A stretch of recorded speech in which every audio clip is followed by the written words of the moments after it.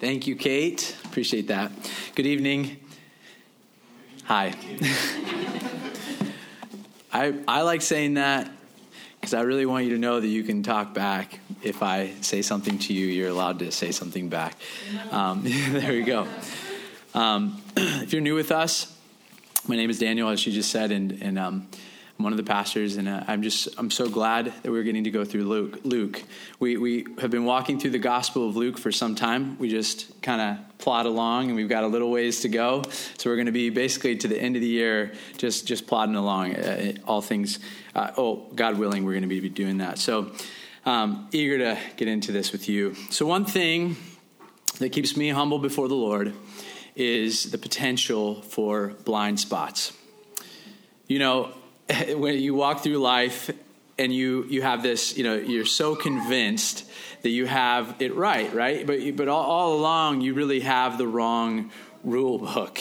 And the Lord has been kind a couple times in my life to reveal those blind spots. One example is, for much of my Christian life, I actually believed that it was bad if I confessed my sins to other people.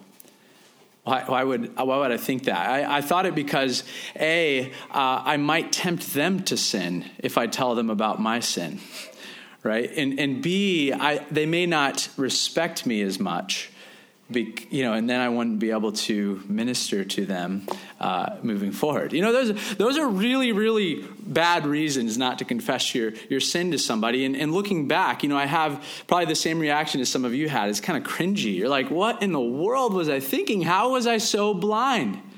How was I so blind? I think, these are things that we sometimes have, and it keeps me humble before the Lord, just asking God, show me mercy. Jesus is very kind not to leave us in our error, isn't he?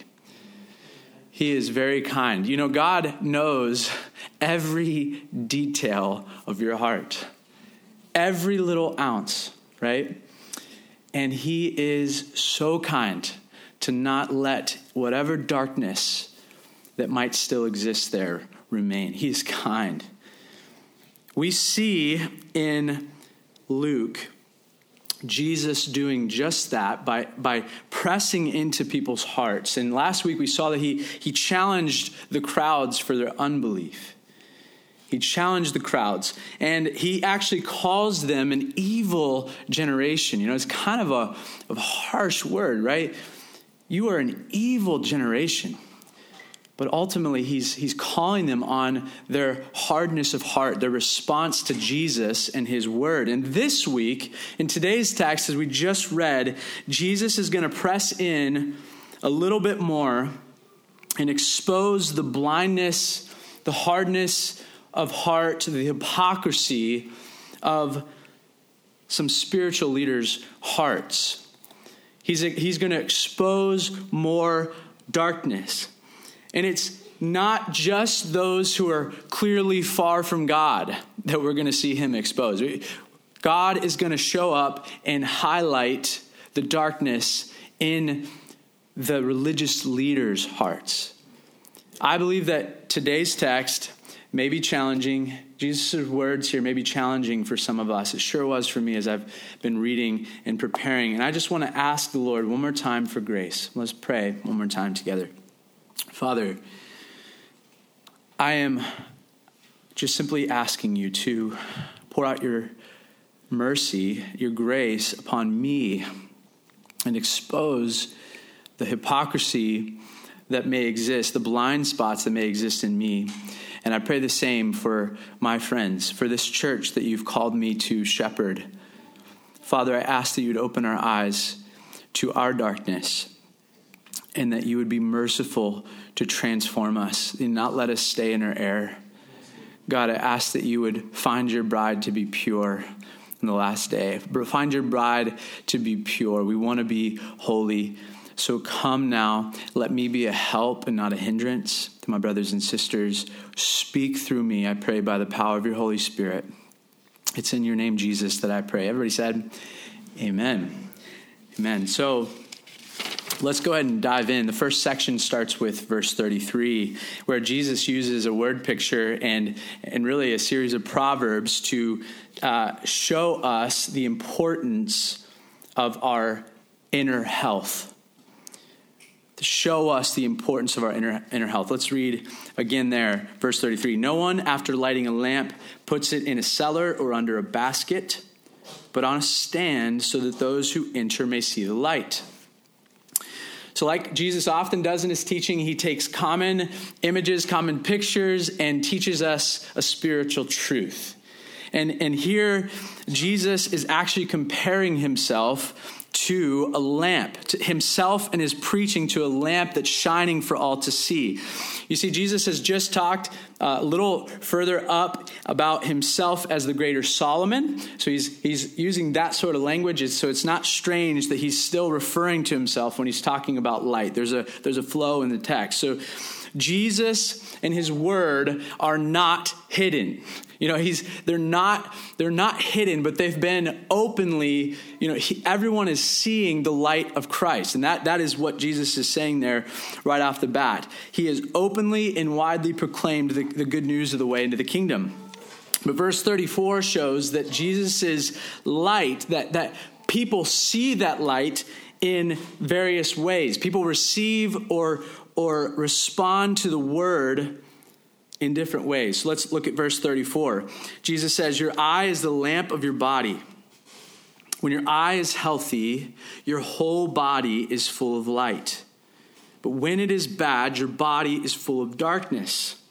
Therefore, be careful, lest the light in you, another translation says the light you think you have, is darkness.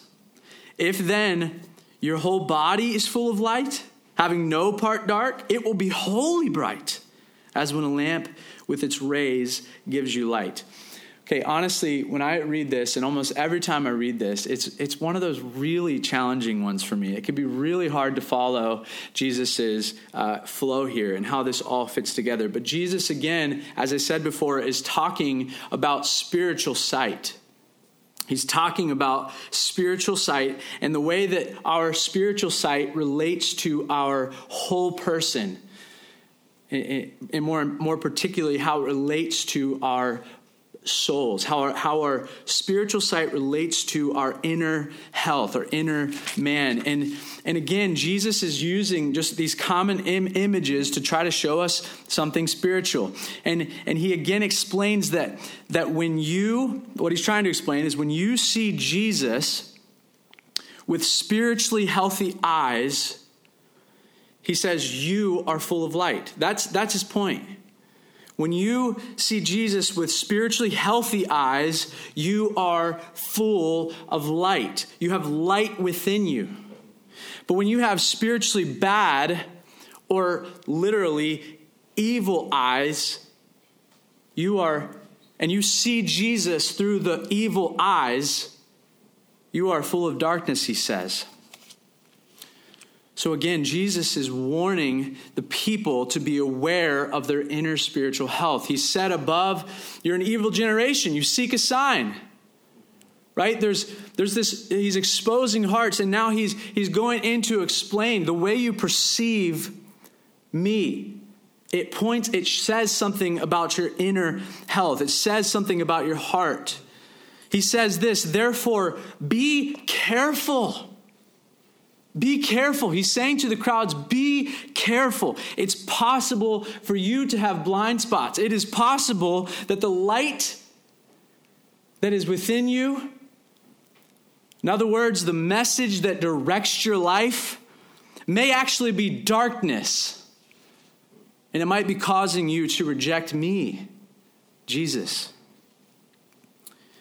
To put it simply, your perception of Jesus reveals the health of your heart. Your perception of Jesus reveals the health of your heart. If you have a healthy eye, to have a healthy eye is to have a light-filled heart that sees Jesus rightly and therefore responds to him in repentance and faith. That's what it means to have a healthy eye and a light-filled heart. It's those that respond to Jesus and his message rightly.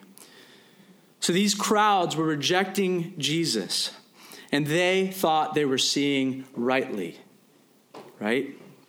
They thought that they had light guiding them. They thought that they had truth guiding them to reject Jesus, but it was really darkness within.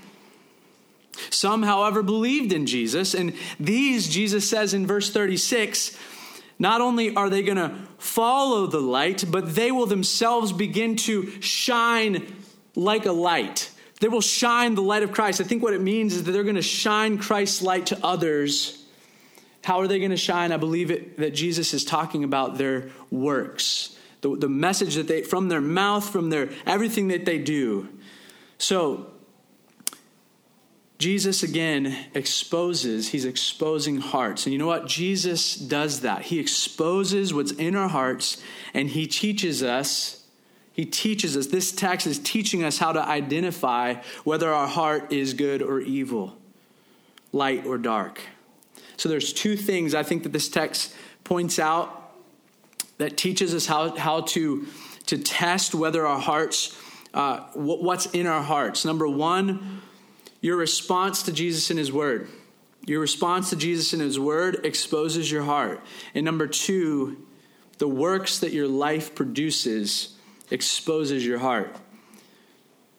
Now, the rest of our text will largely get after this second piece. The works of our life will expose our heart. So let's look at verse 37. This gets into a lot more of the meat of the text. So while Jesus was speaking, a Pharisee asked him to dine with him. So he went in and reclined at table.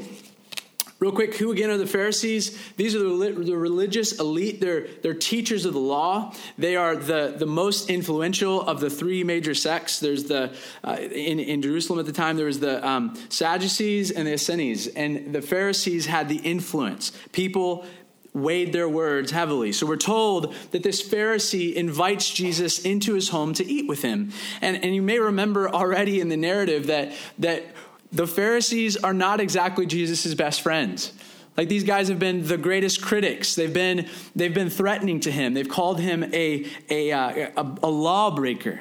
They're going hard after Jesus. And guess what? Jesus still goes and dines with one of his enemies, which I think should tell us something about how we interact with our enemies. Amen.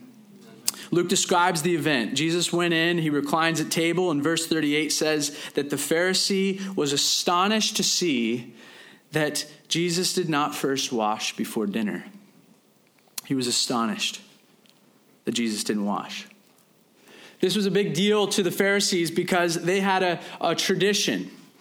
They had an oral tradition, as some call it, and it's not the law of God, but something in addition to the law that is trying to basically keep them, spotless, keep them from ever getting close to that, any uncleanness, any breaking of the law. So they've got these oral traditions, and one of those is washing hands beforehand, so they won't be unclean. And whether, I'm not sure, I could totally see Jesus intentionally not washing his hands, but I don't know if that's the case or if he just comes in there. But either way, this is a teaching moment for Jesus. Listen to how he replies. He says, verse 39, and the Lord said to him, now you Pharisees cleanse the outside of the cup and of the dish, but inside you are full of greed and wickedness. You fools! Did not he who made the outside make the inside also? But give as alms those things that are within, and behold, everything is clean for you. But woe to you, Pharisees, for you tithe mint and rue and every herb, and you neglect justice and the love of God. These you ought to have done without neglecting the others. Woe to you, Pharisees, for you love the best seat in the synagogues and greetings in the marketplaces. Woe to you, for you are like unmarked graves, and people walk over them without knowing it. Wow, that is quite a response. The guys, seeing Jesus not wash his hands, he's sitting there, all of a sudden you can kind of see the shock on his face as he's watching Jesus, break one of their traditions. And Jesus comes after him. He responds like this. And what is he ultimately saying? He is calling their hypocrisy. He is calling them on the true deadness of their hearts. He's calling them on the fact that while these religious leaders are so caught up and find it like such an important thing to prevent uncleanness, their hearts are just utterly unclean. He says, you're actually full of greed and wickedness. On the inside, it is disgusting. Everything looks good on the outside. You're so focused, but it's inside disgusting. They're following their rule book perfectly. The oral tradition, for sure. They're following that. Yes, they're trying to follow the law perfectly. Everyone looks in and says, wow, those guys have it. Those guys really know what it's like to follow God. But Jesus exposes the fact that deep down, these leaders were more interested in selfish gain, more interested in their position than they were about worshiping God and about loving the people that he had called them to serve. They neglect justice and the love of God. I think those are pointing to the chief commands. Love God with all your heart, soul, mind, and strength, and love your neighbor as yourself. They have neglected the chief concern of God's law while focusing on all kinds of other things. And God says, there's a wickedness in you.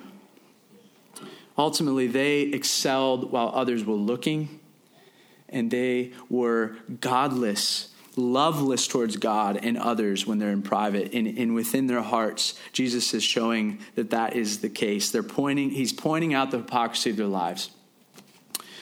Luke describes Pharisees elsewhere as lovers of money. They tithed.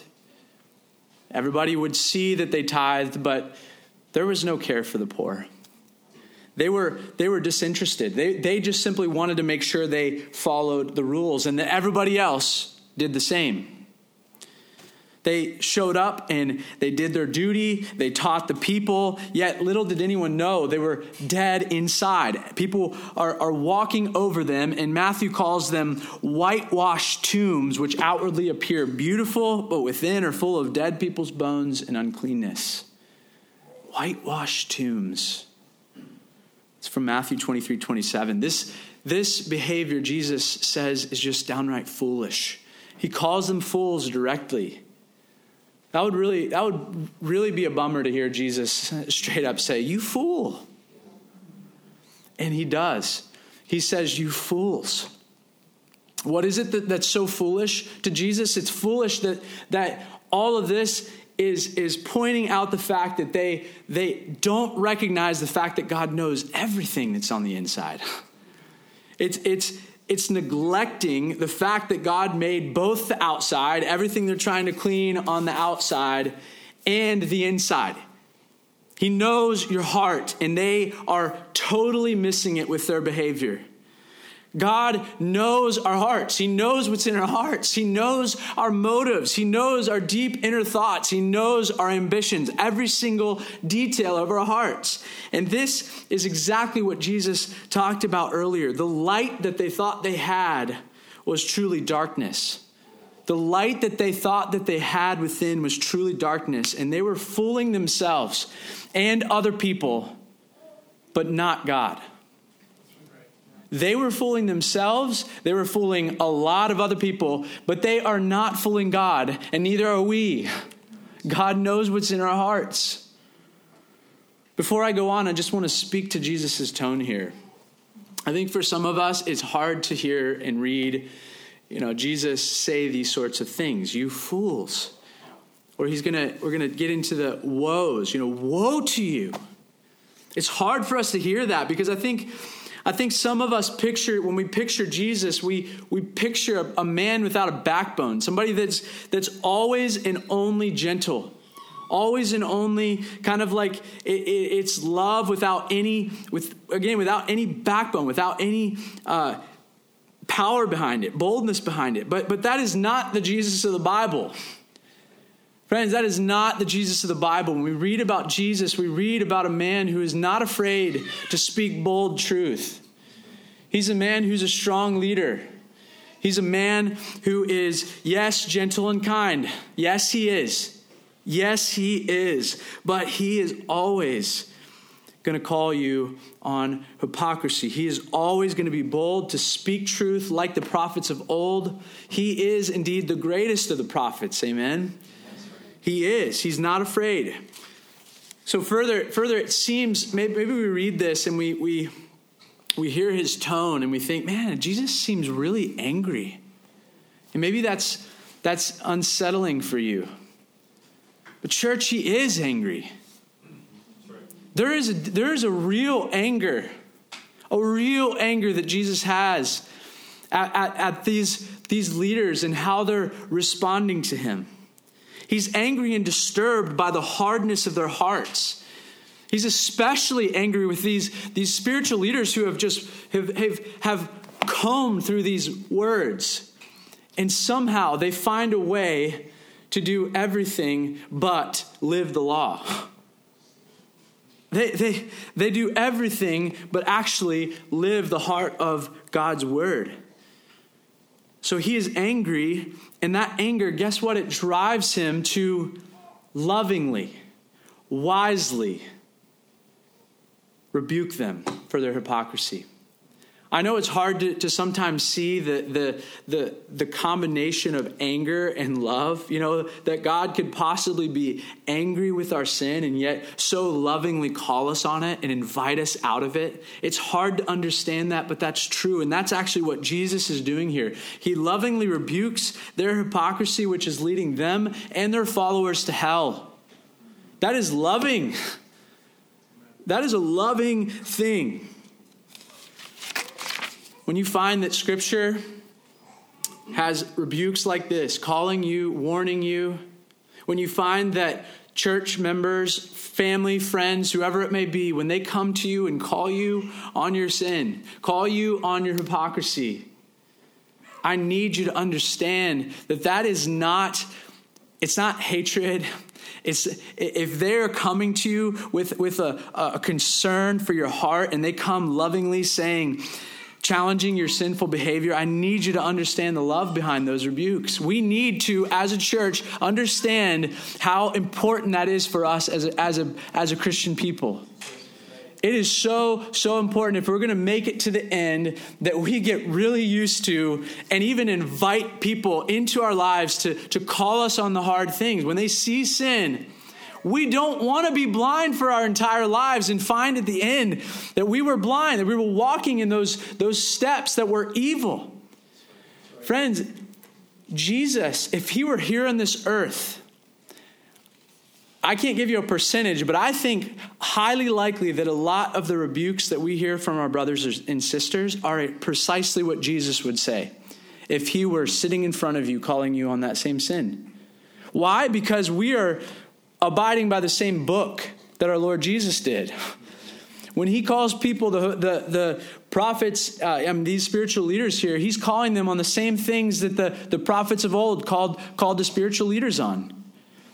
And we get to study God's character, study his word, understand the heart of the law. And when we watch somebody in our community walking down a path that is destructive and that's hurting others, oh, friends, we're gonna share it with you, the word of God. And I want you to know that that's a good and loving thing for you. Look at verse. I just need to say this. It's a loving thing because that word that they might share with you may be the means that would save you from a much longer eternal pain, right? So a little pain here is totally worthwhile if it's saving you from a lasting punishment for a sin that you're unrepentant from, right? Luke continues in verse 41. Jesus continues. But give as alms those things that are within, and behold, everything is clean. Jesus is identifying here, explaining to the Pharisees what true worship looks like. What true worship looks like. True worship comes from within. It comes from the heart. True worship Jesus says when you're giving from within, when you're giving alms or sharing with the poor, whatever it is that they're doing, when you're doing that from within as an overflow of love for God, everything is clean. Pharisees, all this stuff that you're doing to wash, all the care that you make, it's backwards. Like, if you want to do those rituals, that's fine. Rituals in and of themselves are not bad. If you want to do some rituals, as long as what's at the center is a love for God and a love for people. Friends, if you're a newer believer in here, or maybe not just, I'm not going to just limit to newer believer. If you're an older believer, I need you to know that you do not have to dress like me.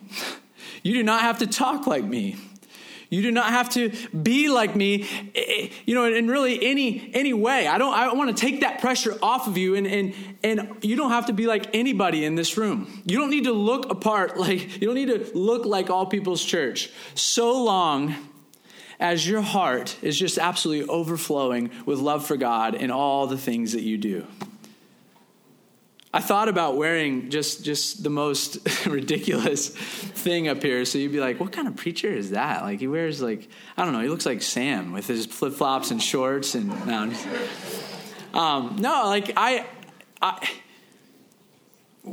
we want to look presentable, but man, Sam, it's just ridiculous. I'm just kidding. That's a joke. You don't need to look like me. You don't have to follow my rule book. So long as it obviously follow me as I follow Christ, but you're not trying to look just like me. I want you to have a heart that overflows in love for God. I want your generosity towards others. I want all the things that you do here, the way that you look, everything you are, to look like Jesus and to be out of an overflow for him. And Jesus just simply says, sometimes the things that look like it breaks the rules are actually totally okay with God. Sometimes people I don't know if you know new believers. Sometimes you'll watch a new believer and you'll sit there and pray with them and they're just breaking all the rules and how you pray and I don't know, they're just all over the place. But that doesn't necessarily need to be correct. I mean, as you grow with them, I'm on a tangent right now, but I'm just saying this is not what Jesus is focused on. He's focused on what's within. Church, you could be the most faithful attender. You're at Sunday gathering, you got MC down, you got the DNA thing happening. You might be a faithful giver. And friends, if that's not coming from your heart, and you have little thought for God when you come in here, little thought for his people, little thought for God when you leave, and throughout the week, it's just you really have no interest in God. You have no interest in knowing what's going on in the body. Friends, our attendance, all those things that we do, they just really don't mean anything to God. I want you to hear that. God cares about what your heart is doing.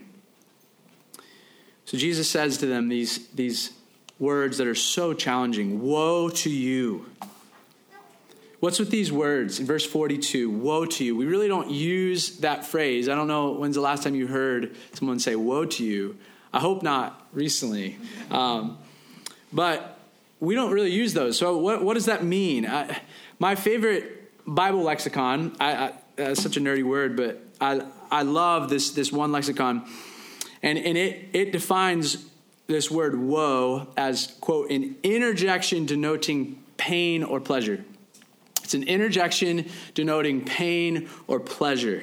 Displeasure. I messed that up. An interjection denoting pain or displeasure. That would be the opposite, my word.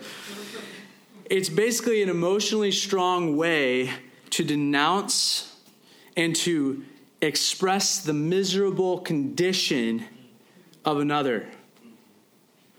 So this is not Jesus angrily cursing them, as you might see in a movie scene, where they're mad at each other, cursing each other in anger, or in a TV show. It's not like that. It's actually coming from a deep place of sorrow. Yes, there's anger, but it is essentially Jesus coming, saying, you are miserable. You are miserable, and the state of your hearts are miserable, and your future is miserable because of what your hearts are saying about you right now. There's a deep grief that the Lord has, I believe, in these words. You're miserable, and your future will be miserable because of the state of your hearts. I would assume that is the sort of response that some of us have when we are in the world or around our family, and we watch people just boast in their sinful behavior. They just boast in it. And our hearts just grieve. We say, oh, God, they don't understand what they're doing. They don't know the misery that they're headed for. They think it's light. They are rejoicing in the path that they're following, and it is darkness within, and they're on a path to destruction. So this heart of grief, it's not about a sinfully angry or even a demeaning heart towards someone, but it's a heart full of sorrow towards another. Now, do you understand why Jesus is so emotional here? Now do you understand? He brings strong words. He brings emotional words because the Pharisees and all those who they are leading are headed to destruction. They're perishing in their sin. So Jesus is loving. He's passionate to correct them with these strong words. Luke continues with the narrative, and there's a new group that steps up. Look at verse 45. One of the lawyers answered Jesus, "Teacher, in saying these things, you insult us too, or us also." The lawyers were experts in the law. They're also called scribes, and these were in fact they were like the theologians that the Pharisees learned from. The Pharisees were instructed by the scribes. So naturally, if Jesus is pointing out the Pharisees' flaws, it's very much directed at them because they're the ones that are kind of leading them down that path, right? You're insulting us, Jesus. You're insulting us in saying these things. Let's see how Jesus responds. He said, "Woe to you, lawyers, also, for you load people with burdens hard to bear, and you yourselves do not touch the burdens with one of your fingers." Jesus actually goes harder at these guys. He's not intimidated by their position, and he doesn't shrink back because they just said he insulted them. No, Jesus keeps speaking this bold yet life-giving word. He keeps speaking the truth. And here he's pointing out, what he's saying is, with your endless laws and traditions, you make it impossible for a common person to follow God. You make it impossible. You load people with burdens that are impossible to bear. You don't even help them. You don't lift a finger. Imagine if you had a running coach. You're headed to the Olympics because you would be that good. And your running coach is every single time that you start to run, they say, "Don't run like that.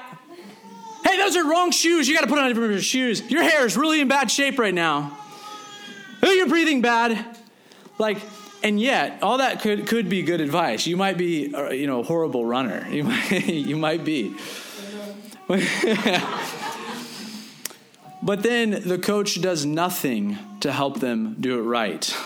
At least that would be bad coaching, wouldn't it? Be horrible. Elise is hard on her athletes, but she at least tells them what to do, right? She at least shows them the right way. Not so with these men, with these leaders.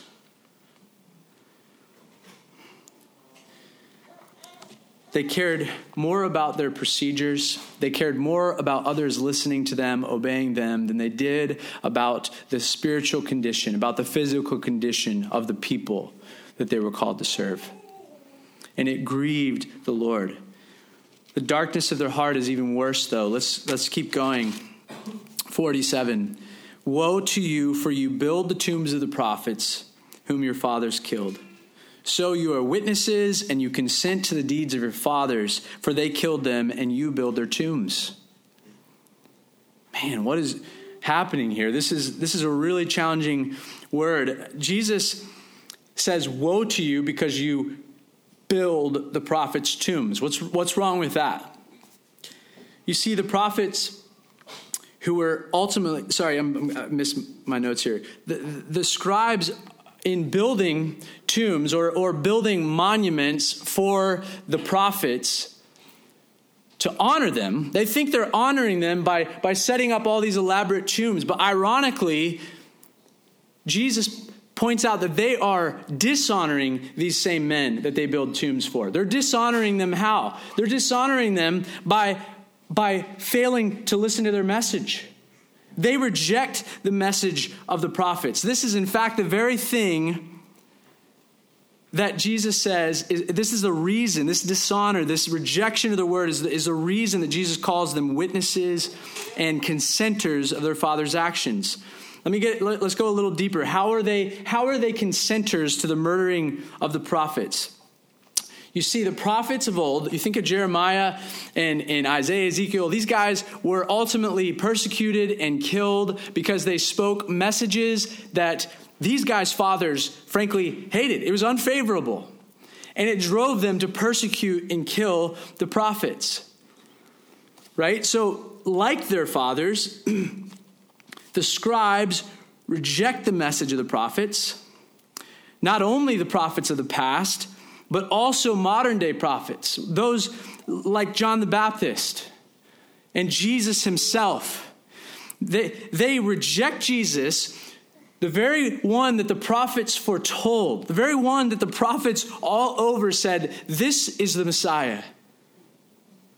And they twist the prophet's words in a number of different ways. And in all these things, they ultimately dishonor the prophets, and in their building of the tombs, it's ironically a consenting, a witnessing of the killings of the prophets. They're just like their fathers, ultimately, and in this way they consent to those murders. Even more, they would actually be like their fathers in killing modern day prophets. Where am I getting this? Look in the next verse, 49. Therefore, also the wisdom of God said, I will send them prophets and apostles, some of whom they will kill and persecute.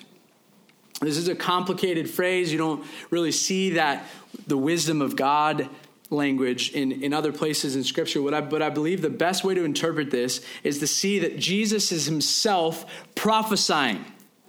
He's himself prophesying as a prophet of the Lord by the power of the Holy Spirit that God, another place, God is going to send prophets and apostles. Another place we read, I will send. Jesus says, I will send prophets and apostles. And guess what? You're going to kill them.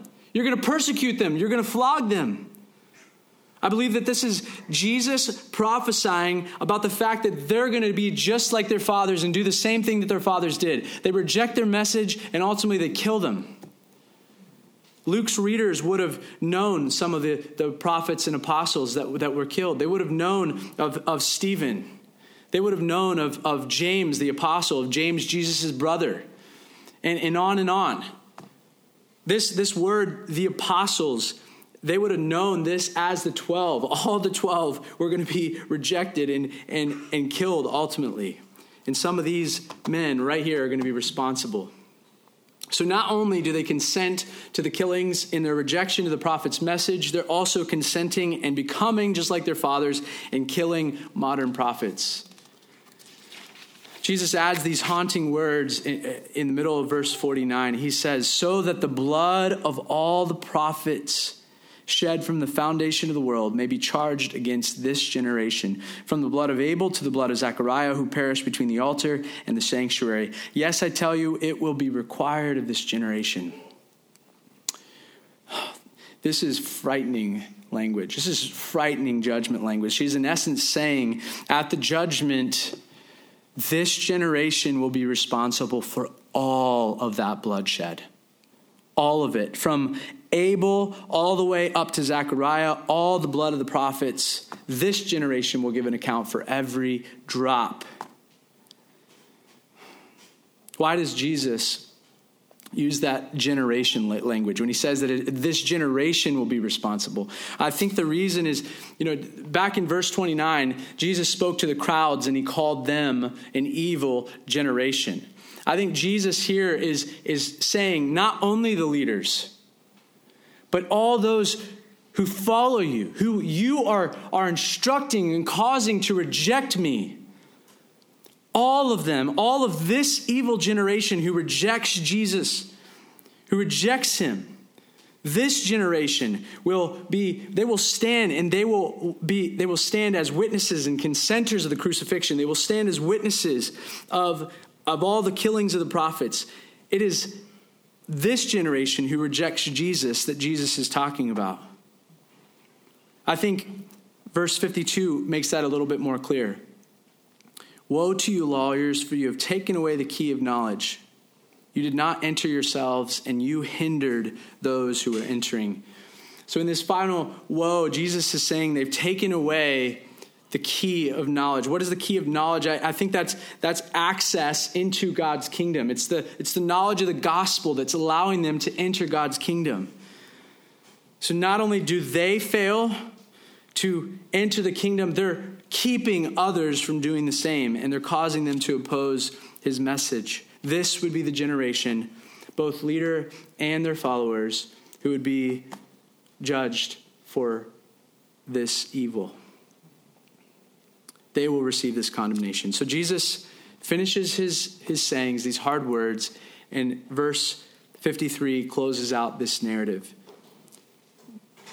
As Jesus went away from there, the scribes and the Pharisees began to press him hard and to provoke him to speak about many things, lying in wait for him to catch him in something he might say. Friends, that's not friendly debate language, lying in wait for him.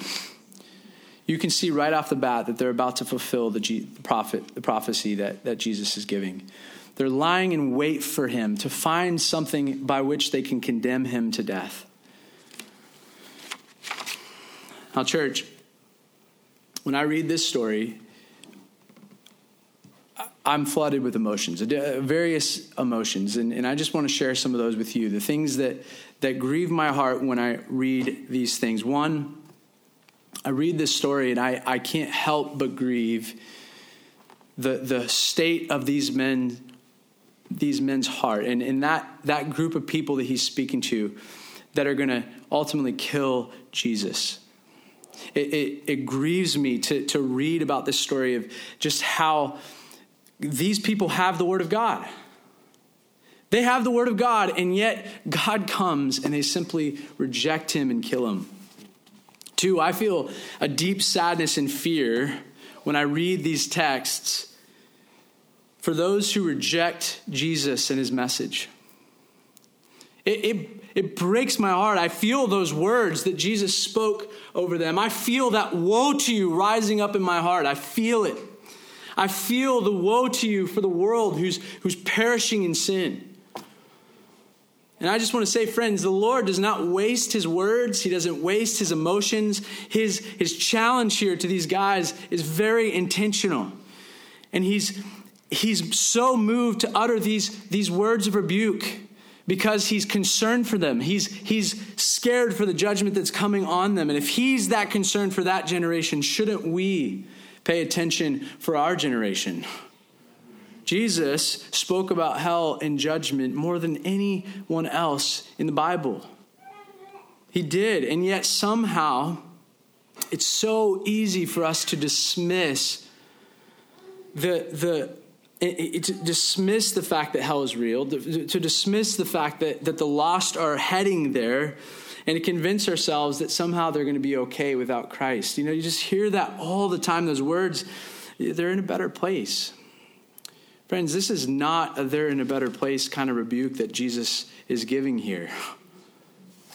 This is a warning. Jesus says, woe to you who are lost and blind. He's concerned, and we should be concerned for the wicked generation that we live in. Amen? Jesus' woes, they demand me today to tell you, if you're not trusting Jesus, and anyone else in the world, about the misery coming on you, about the misery coming on them. If you reject Jesus and pretend that you're standing in neutral ground, you're like, I don't hate Jesus, I don't hate his teachings. You're really on no better footing than these guys who are going to kill Jesus. Jesus said, if you're not with me, you're against me. There's really no middle ground. It's you're either he is the king or he's not.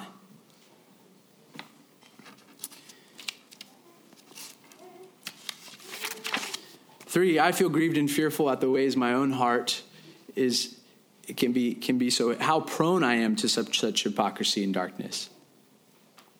I feel grieved and it scares me. I'm asking the Lord for mercy. Woe to me if I take away the key of knowledge from you, church, in the way that I preach, in any sort of false teaching, in the way that I behave. Woe to me if I am a hypocrite and I have a faulty rule book that I distract you away from what is central to the gospel. God help me, God help us pastors not to fall into these sorts of errors. Appreciate your prayers there. I pray that we will be faithful to you. Faithful pastors, that our hearts will be all about God and all about you. Finally, I'm grieved for the ways that we as a church are prone to hypocrisy. I think Jesus would say, woe to us if we treat Jesus' commands as suggestions.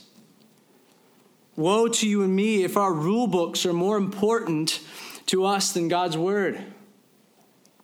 Woe to you and me if we're willing to give a little money to the church, but we're unwilling to make ourselves personally available, socially, materially, emotionally, to people that are in need.